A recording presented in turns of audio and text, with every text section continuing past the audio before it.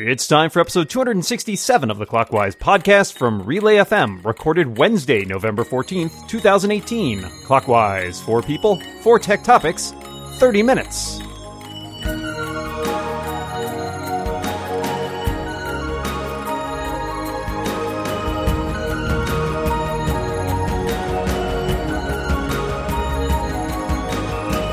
Welcome back to Clockwise, the tech podcast that's not afraid to make you do a little math. I am one of your hosts, Micah Sargent, and I am joined across the internet by my good pal, Dan Morin. How you doing, Dan? Mike, it was my understanding there would be no math. See, but it's like 4 people, 4 tech topics, 30 minutes. Let's do the division, carry the 1, plus 2. No, I'm afraid I'm out. Okay, well, while you're thinking about it, I still think I can see you scratching down some figures there. I would love to introduce our guests, and to my left is honestly probably like the kindest content creator that I have seen on the internet. This morning, my pal Ant Pruitt was tweeting about donuts and being kind, and I think that's great. How you doing, Ant? I'm unbelievable as always. How you doing? I am doing well. We're so happy to have you on for the first time. Thank you for having me. I'm very excited about the donuts now. I didn't know there was going to be donuts. It's the opposite of math. Pass the donuts around. I didn't necessarily say I was sharing them. All right, fine. All right, to my left, our second guest, the senior editor at iMore, co-host of the iMore Show, and just a fabulous, wonderful all-around person. Georgia Dow is back. Hi, Georgia. Hey, I think I should talk a little bit cooler just to deal with how a cool ant sounds. Oh my gosh. I'm just going to talk a little bit lower and kind of, oh my gosh. Got me blushing over here. We're all professionals here, clearly. All right. Clearly. Now that we're all doing our sultry voices, I'll go ahead and kick things off. You know how the show works. 4 people, 4 tech topics, etc. My question, there was a recent Recode report that says that voice tech hasn't really found its true calling. It's the idea that, if we have all of these things and they sort of are glomming on to the idea of talking with your voice, but really all we're doing is just like building voice as a new interface for things that we already do. But until voice kind of does its own thing, it's not there. My question for you is, do you think voice tech is the future, or are we still looking for that next sort of interface interaction tech? Ant, we'll start with you. I think it is the future, and I think it's the future because these companies are trying to make it the future. I don't think it's a requirement or anything, but I do see the good use cases for it for people that have accessibility concerns and issues. So I get it. We're not there yet, but I do like what I see from some of the different tech companies out there with how they're trying to integrate voice into our everyday lives, other than speaking. Yeah, I agree. I think I would say qualified. It's a future. I don't think it's the only interface that we'll be dealing with going forward. We're not, even on Star Trek, they still had like buttons that they pressed every once in a while. They didn't use their voice all the time. But I think it's not quite there yet. Like Ann said, like it's made some things easier, but as anybody who has an Echo or any of these other smart devices know, once you go past a certain depth with like the complexity of your requests, you start to get in over your head very, very quickly. So it's great for certain like quick shortcuts. Like I still use my Echo every day to check the weather or to set timers and stuff like that. None of those are complicated tasks. I would love it if there was a more intelligent construct in there that could act more like a real assistant. And like I come home and tell me like, oh, you got some messages here. Would you like me to turn these lights on, etc. Like it's getting closer to that, but we haven't yet gotten it to the point where it's more sophisticated than, say, probably your pets. So that's kind of my feeling on it. Georgia, what about you? Well, when it works, it's sublime. Me casually requesting something and Siri taking care of my needs. It's lovely. When it doesn't work, it's like this violent explosion, like arguing with a belligerent platypus on steroids. By the way, I'm the platypus in this scenario. Siri, of course, is calm and serene through it all, which really ends up just making me so angry I start calling Siri names that I cannot repeat. So use your imagination. You know you've done it. I'm not the only one. Yep. So I really want to, like, I think that it is probably going to be a larger step into the future because, like, I don't want to have to press buttons because I'm that lazy. But I need something that kind of is a more intelligent assistant that will be, like, it's Siri's fault, of course. It's not mine. It's Siri's fault. That can kind of read my mind and know what I need to do and what I'm requesting because right now the levels of frustration can get pretty high. I've never wanted a teenager less than after yelling at my recalcitrant Amazon Echo. So I think pets are very sophisticated, so I do take offense, Dan. But I knew that was coming, Micah. Good. I'm glad we checked that box. But other than that, I agree with what George is saying there. I think, too often I see folks, like, it's one of the saddest things for me, that one of the things that I try to correct as much as possible is I see folks blame themselves when they can't figure out some sort of technology. Oh, I'm stupid. I don't get this. I don't understand, and this is my fault. I feel that in every case it is the failing of technology when, unless a person is being, purposely dense, then other than that, I do genuinely feel that technology fails when it fails the user. And so that same thing applies to voice. It's not that you aren't speaking to it correctly. It should be able to figure out what you're saying. And it's a lot to ask, and I understand that.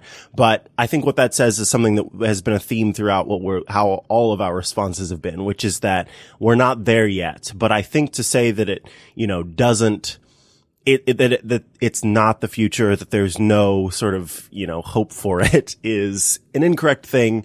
And that eventually, it could be part of a larger interaction of the future. All right. Thank you all for your answers on that. Let's go to our next topic, which comes from Ant. All right. As content creators, which position do you find yourself in the most? Either A, relishing in the act of creating content and publishing it, or B, struggling with the analytics, the things like likes, views, or lack thereof. Oh man, you just come on and start dropping these hard questions? Jeez, that's rough. Hey, it's A or B. That you can say A or B and then we'll move on. I can't say A or B. That's the thing. I can't say A or B. No, I strive for A. I really do. But I feel like the era that we live in right now with the constant social media, like it's one of those constant double-edged swords, right? Like it's got the ability to engage so broadly and really hit such a large audience, or even just find a narrow audience that really is into the thing that you want to publish or talk about. And that's great, but at the same time, it comes with this anxiety over the whole, like, am I getting enough eyeballs, like, or enough ears? Like, are people reading this? Does anybody care? Do people hate these things or like these things? So, as someone who's not only a podcaster, but a writer, like, it's tough to put your stuff out there and wonder, like, oh my God, did I just hear a pin drop? Are there crickets out there? Like, nobody cares about this thing that I just wrote. Fortunately, I've been doing this long enough that I'm able to a certain degree to, like, get myself more into mode A and really think about, like, I'm just creating this thing and putting it out there. But I have to admit that the doubts and the analytics and stuff like that, I'm one of those people who reads like my Goodreads reviews of my book and like everyone tells you not to do that. I am totally the guy who does that. But I try not to let it get to me too much. Like, even if I do check the analytics and, like, I'm curious about this, I try not to get too down on myself if it's not like, oh my God, amazing, etc. Like, I try to keep that in a nice balanced overview. So I'm not sure how successful I am, but that's what I shoot for. Georgia, what about you? I'm just going to repeat everything that Dan said. No, but I feel the same way. I like to write. I can't produce content that I do not feel something about. It's just not my strength. I wish I could do that. I can't do that. But then, and I don't want to care. I don't want to care what people think or what they said about it. But I do. Then I feel that I'm like, oh, they didn't like me. I don't know why I take it that personally, because I know it's just writing and some people like stuff and some people don't. They don't even see me really as a person. So what does it matter? But I'm looking at the comments of, like, oh, I hate her giggle, or, why did she write this word this way so many times? And I'm like, yeah, probably right. I need to work on that. So aim for publishing something I care about, and I wish I cared less about how many hits it got and if it was popular or not. Yeah, it seems it's a little difficult because it's a little of this, a little of that. And I think for a lot of folks, especially these big creators, it gets to a place where they live and die by the B, in this case, the struggling with the analytics, the likes of views or the lack thereof. It's figuring out what is still, working for their audience and trying to figure that out. And Georgia, you might, and we don't have enough time to talk about this, but you might remember it's a psychological concept about how folks who start getting paid for the thing that they love or the thing they're passionate about actually take some of that passion or that love away from it, no matter what. As much as you try, as soon as you start to get paid for something, psychologically, it changes the way that we feel about that thing and the way that we sort of value it. So there's always going to be A and B, I think, and we all struggle for A.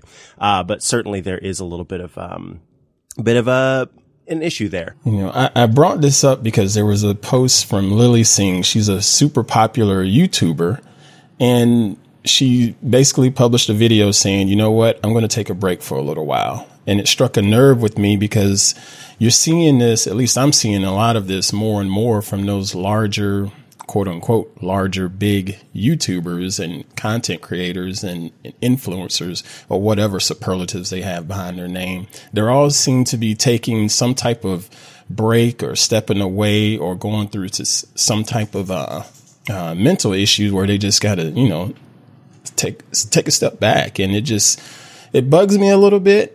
Because I wonder if people are taking those analytics a little too seriously or what. I don't know what the balance is. Wow. We have already reached halftime, folks.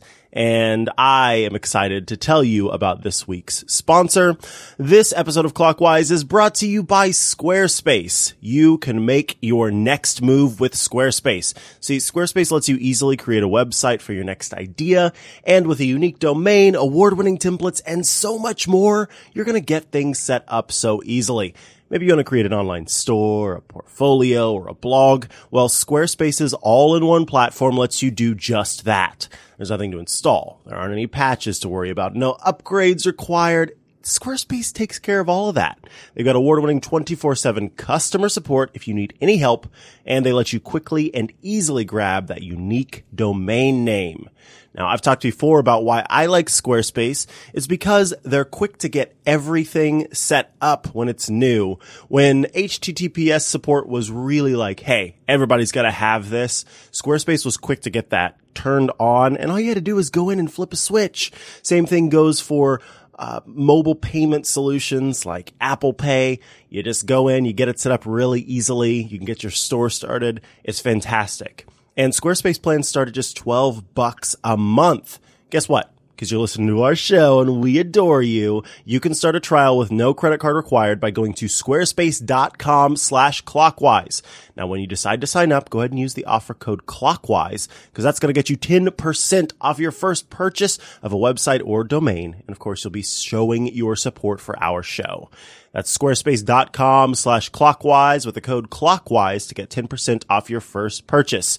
Thank you, Squarespace, for your support. Squarespace. Make your next move. Make your next website.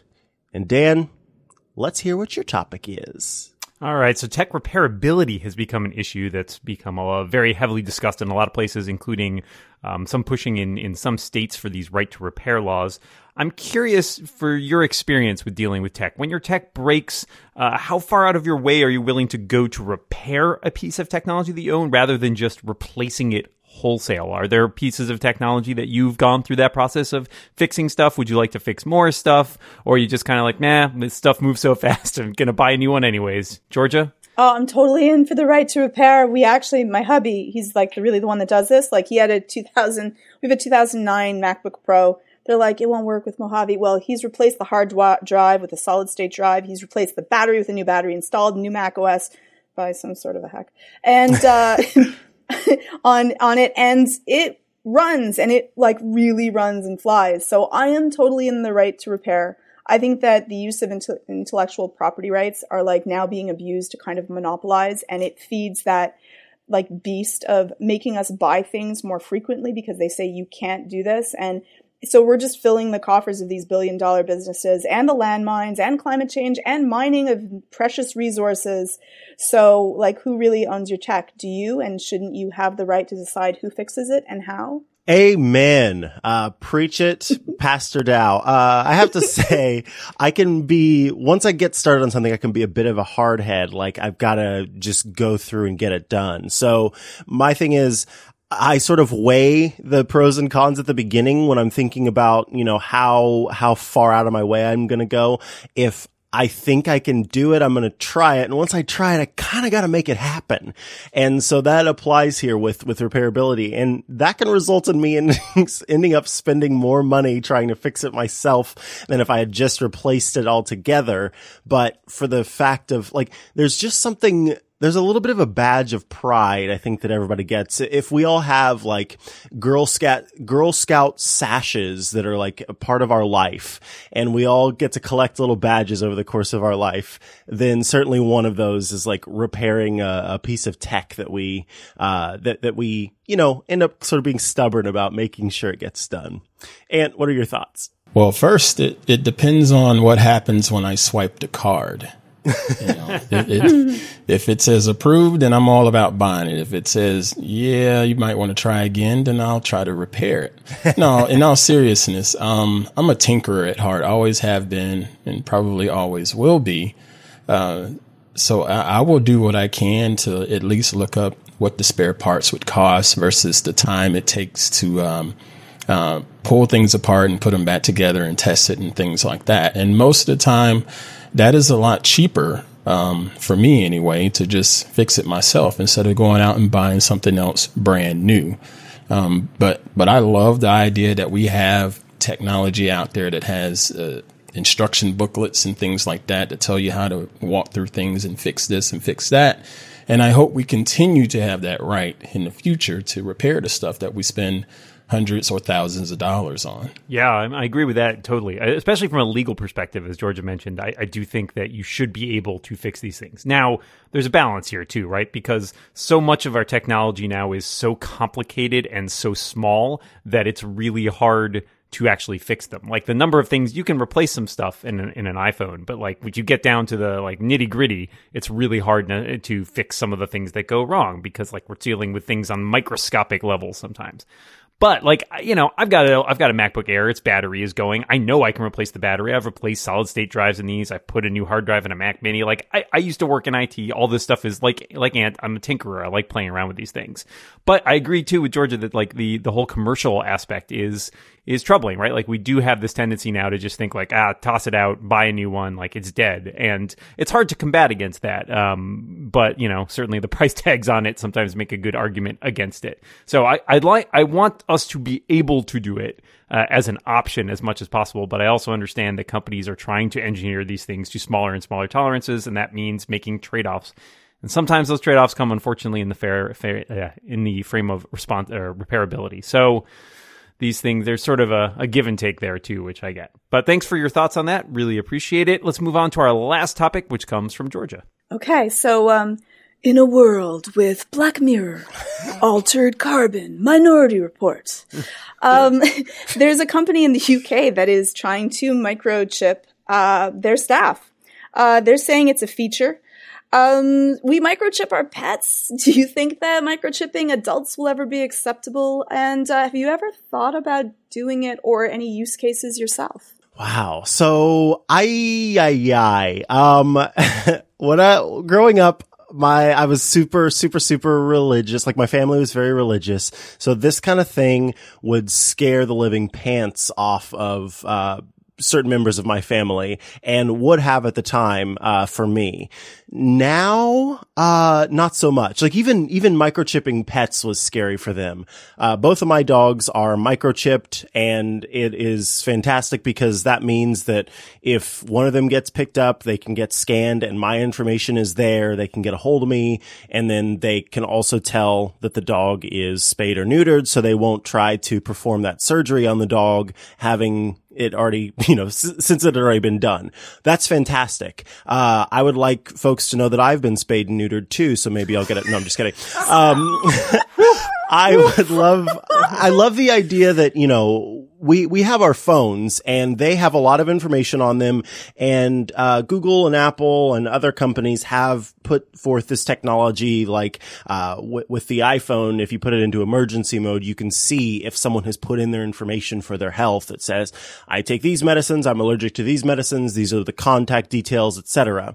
There are situations where someone cannot respond, and there are situations where someone may not have their phone nearby.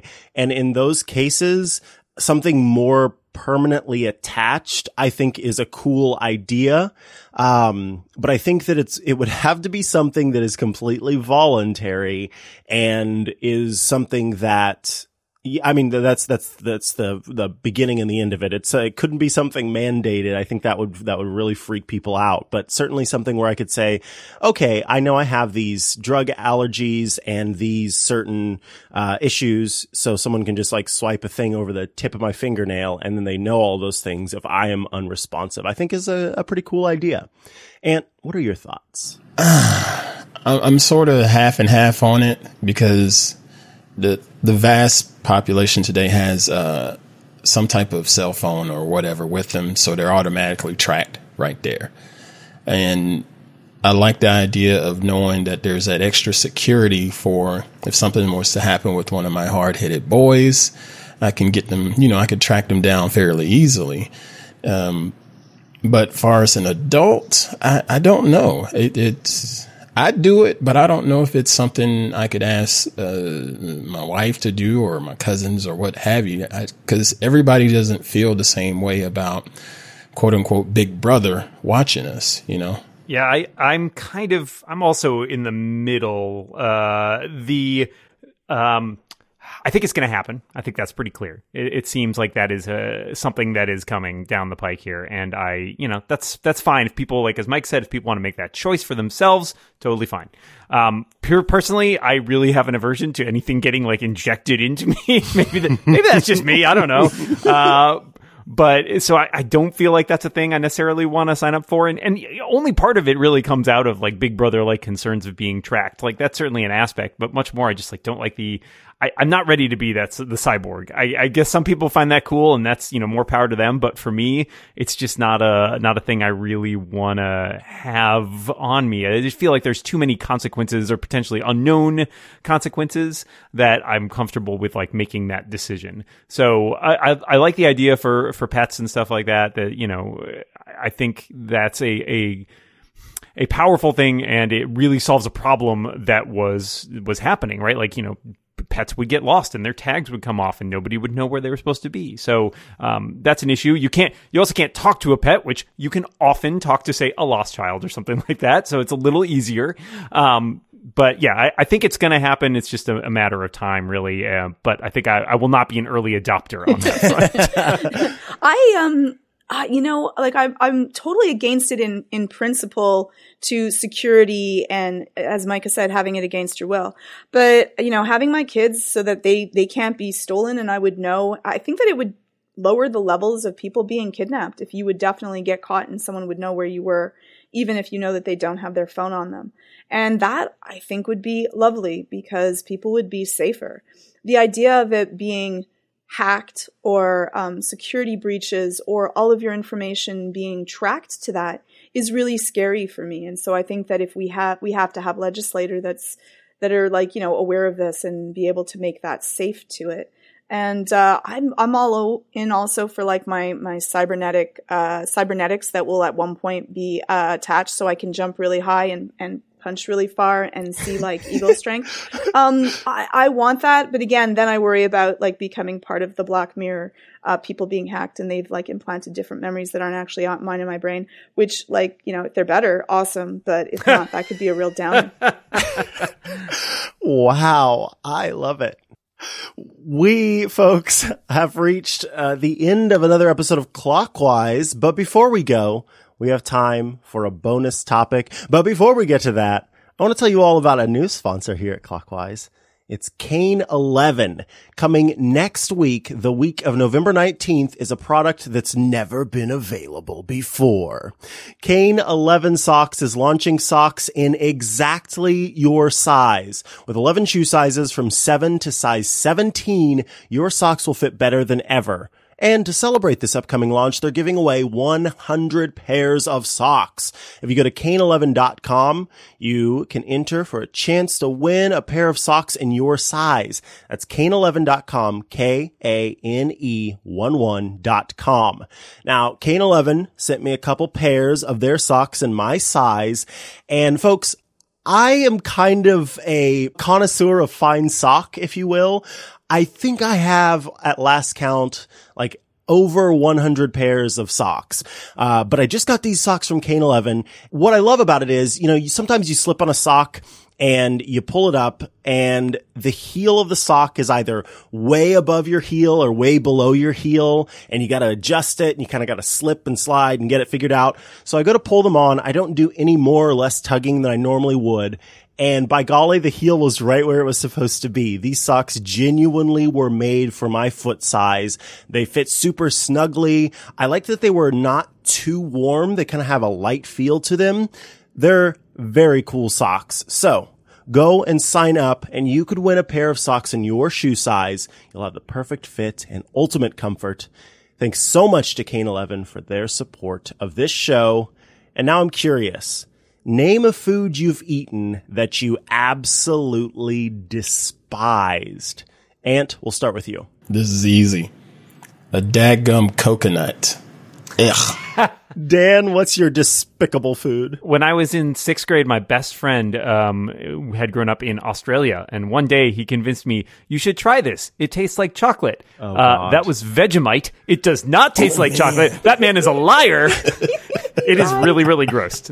So my father-in-law tricked me into eating heart and tongue, and it was awful.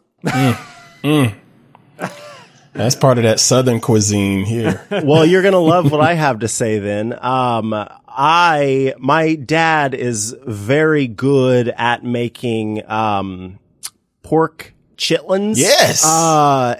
And I tried them and they didn't taste terrible, but then I was told what they are. And for folks who don't know, it's a small intestine of a pig. Let me say that again. It is the small intestine of a pig. You never want to be around for them when they're being prepared, and I never want them in my mouth. But, these things. Could be worse. Could be the large intestine. Ugh. Just keep your intestines away from me, please. Wow, we have finally reached the end. All that's left is to thank our awesome guests. Ant Pruitt, thank you so much for being here. Hey, thanks for having me on. I really appreciate it. And George Dow, thank you so much for being back in Clockwise. Yeah, thank you so much. And Micah, we have reached another show, so time to go off and have some food that you don't detest. How about that? Sounds great, yeah. All right, great. We shall do that, but we will be back next week. Until then, reminding all of you out there, watch what you say. And keep watching the clock. Bye, everybody.